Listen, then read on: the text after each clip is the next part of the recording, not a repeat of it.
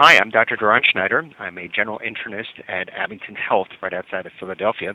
And today we're going to talk about a landmark trial called the DCCT trial. And here to discuss this landmark trial with me is Dr. Jack Leahy. Doran, hi. I'm Jack Leahy, and just to introduce myself, I'm the head of endocrine here at the University of Vermont in Burlington, Vermont. Fabulous. Well, thank you for spending a few minutes with us here today, Dr. Leahy. Now, what I'd like to turn to is the next phase after the DCCT trial formally ended. There was a wonderful natural observation study called the EDIC study. So can you please tell us a little bit about what happened in the EDIC study, which is a continuation observational trial? How many years did it go for, and what happened to the two arms of the DCCT? So what the EDIC trial was to take people who were now finishing the DCCT trial and continue to follow them, but no longer in any kind of controlled environment. So essentially the trial stops and all of the intervention stops, so that the people who were the intensive group, within about a year, A1C started to loosen up a little bit and sort of drifted up to the high sevens. Because that's what happens. It's not easy to keep an A1C of 7% with type 1 diabetes. It's really hard work, and when you're no longer in the clinical trial, then it just loosened up a little bit. So they kind of went again. They rose a bit. And then the people who were in the control group, who previously had a hemoglobin A1C of 9%, they started to hear all of the wonderful things attached to the better control, and so they just naturally improved, because I think the medical profession had adopted that, this is important. So their A1Cs came down to the high sevens. And so somewhat serendipitously, these two groups within a year or so essentially equalized in terms of hemoglobin A1C, and actually equalized in terms of sort of treatment approaches. So they became one and the same now. There was no obvious difference between the two. And then they were just followed, and they were followed for close to another 10 years. And data was periodically collected to understand the different health issues of these individuals and see how they're doing. So that's the design, with some pretty interesting surprises. Yeah, so very crisp review of that observational follow-up study, which lasted almost 20 years, and you alluded to the interesting findings. So let's start off first with the primary endpoints regarding microvascular complications. What did we see as it relates to them? So, I guess maybe to try and understand why these are interesting, you might take one step back and say, well, what might you have predicted? And I think probably people would say, well, the prediction would be that when you have this difference in A1C, this intensive therapy difference, is you'll see a protective effect against something, i.e. microvascular complications is what was identified. But now if the difference in A1C goes away, then in theory the protective effect will go away. It may take a period of time, but the concept would be that it'll go away. I mean, you need ongoing intensive therapy to maintain the benefit. And that is not at all what was seen. The initial protection against microvascular complications, and the ones that have been mostly focused on are retinal, but there's been also neuropathy in some of these, they continue.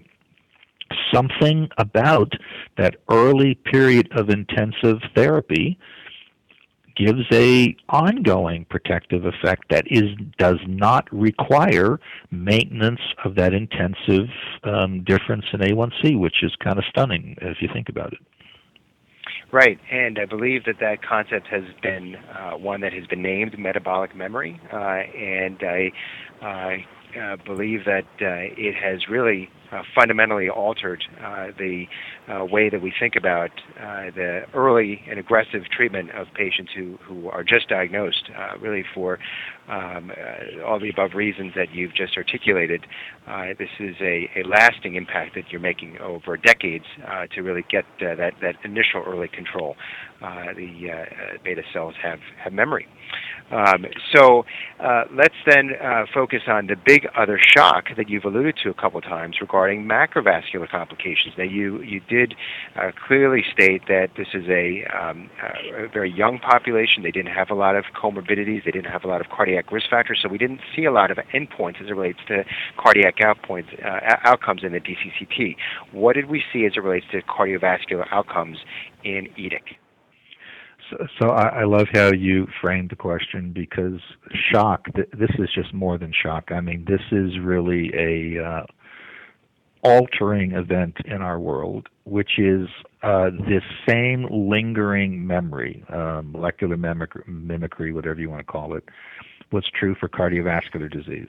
And so all of a sudden, because the trial had now drifted out to another 10 plus years from the original 7 years of the DCCT, you're getting older people who are having higher cardiovascular event rates and the same protection, sizable protection. We're not talking something little dinky. I mean, we're talking in the sort of 30 to 40% protective range, was still there years after the trial was over. And again, I emphasize that not only had A1C come back to be equal during the 10 years they weren't in the trial, but blood pressures were the same, lipids were basically the same. I mean, none of the cardiovascular risk factors that we think about easily explains any of this. There was something magical about that first 6 to 7 years of intensive blood glucose control in these patients, which continued to be present 20 years later. And I don't think we have a time where it's ended yet. I mean, maybe it's going to go forever. So a stunning observation that now covered not just microvascular complications, but macrovascular complications, and totally moved the conversation of intensive blood glucose control and protection away not just from microvascular issues, but long-term macrovascular issues.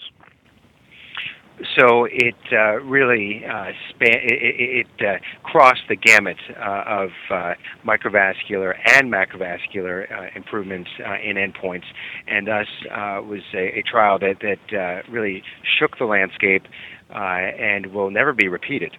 Quite confident of that.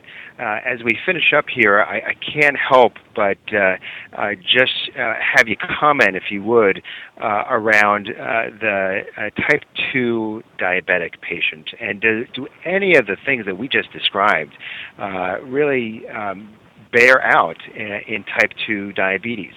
So it turns out we asked, does it work in type 2? And then 5 years later, in 1998, was the publication of the famous UKPDS, the United Kingdom Prospective Diabetes Study, that was not actually perfectly analogous to the DCCT. It was a little bit of a different trial.